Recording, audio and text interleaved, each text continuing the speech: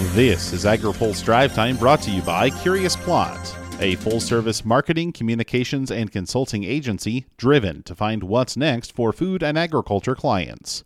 Learn more online at curiousplot.agency. Good Thursday afternoon. I'm Spencer Chase. Nearly 200 agricultural organizations are asking Congress to be ready to avoid a labor stoppage on the nation's rail lines. In a letter to congressional leadership, the Agricultural Transportation Working Group and its 193 members asked Congress to act quickly to avoid the potential of a worker strike shutting the system down just as the bulk of the nation's harvest is hitting the rails. Max Fisher with the National Grain and Feed Association says agriculture's concern about the situation is growing following a second union's rejection of the labor agreement reached by negotiators. That became a clear signal to us that, like, hey, this agreement that we thought we had in place between the carriers and unions, clearly, like, the unions are not accepting it. And, absent those two parties coming together and reaching some kind of new agreement, we really think that Congress might need to act, and we want them to be prepared. The letter doesn't get specific on what Congress should do, and instead asks Capitol Hill to be prepared to act.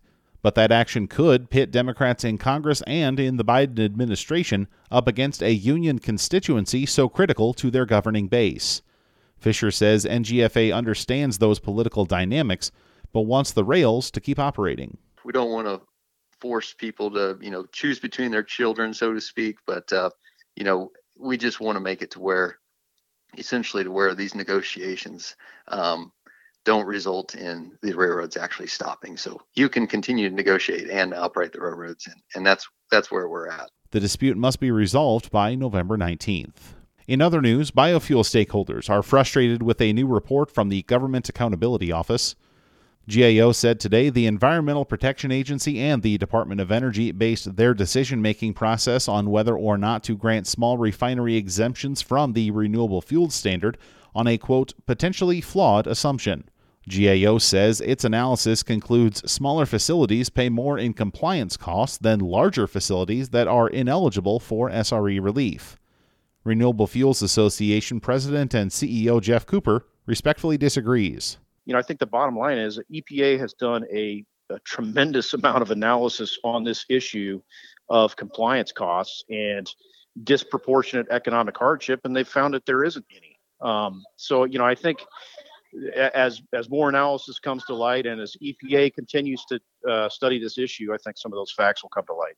EPA's SRE dashboard currently shows only 5 pending petitions and no waivers granted since 2018. Steve Davies has more on the story in his coverage on agripulse.com. Finally today, diesel supply issues are a growing threat to agriculture. AgriPulse's Hannah Pagel has more. Diesel supplies in the U.S. have become a concern as parts of the country face higher prices and others are lacking supply. It's an issue especially noticeable in rural America. Mike Steenhoek is the executive director of the Soy Transportation Coalition. He says there are areas in the U.S. experiencing more of a shortage than others. The southeastern quadrant of the United States is where the problems are more pronounced, and that includes areas like Tennessee and further into the southeast. Hearing some concerns from farmers who are located close to the inland waterway system, and some of the supplies do occur via barge, and so that obviously is another industry that's impacted by the challenges confronting our inland waterway system. Those areas that are further removed from the river, and kind of more in the Midwest and the northwestern part of the Midwest, I'm hearing fewer concerns about getting diesel supply. I think it kind of depends on which part of the country you're in. Steenhoek says diesel supplies have been tight since the pandemic hit, but now other factors like the war in Ukraine, limited refining capacity in the U.S., and the reduced transportation of barges on the inland waterway system have all further restricted supply. Reporting in Washington, I'm Hannah Pagel. Now, here's a word from our sponsor. Today's AgriPulse update is brought to you by Curious Plot, a full-service marketing, communications, and consulting agency driven to find what's next for food and agriculture clients. Learn more at curiousplot.agency. That's all for today's Drive Time. For more agriculture, trade, environment, and regulatory news, visit agripulse.com. Reporting in Washington, I'm Spencer Chase.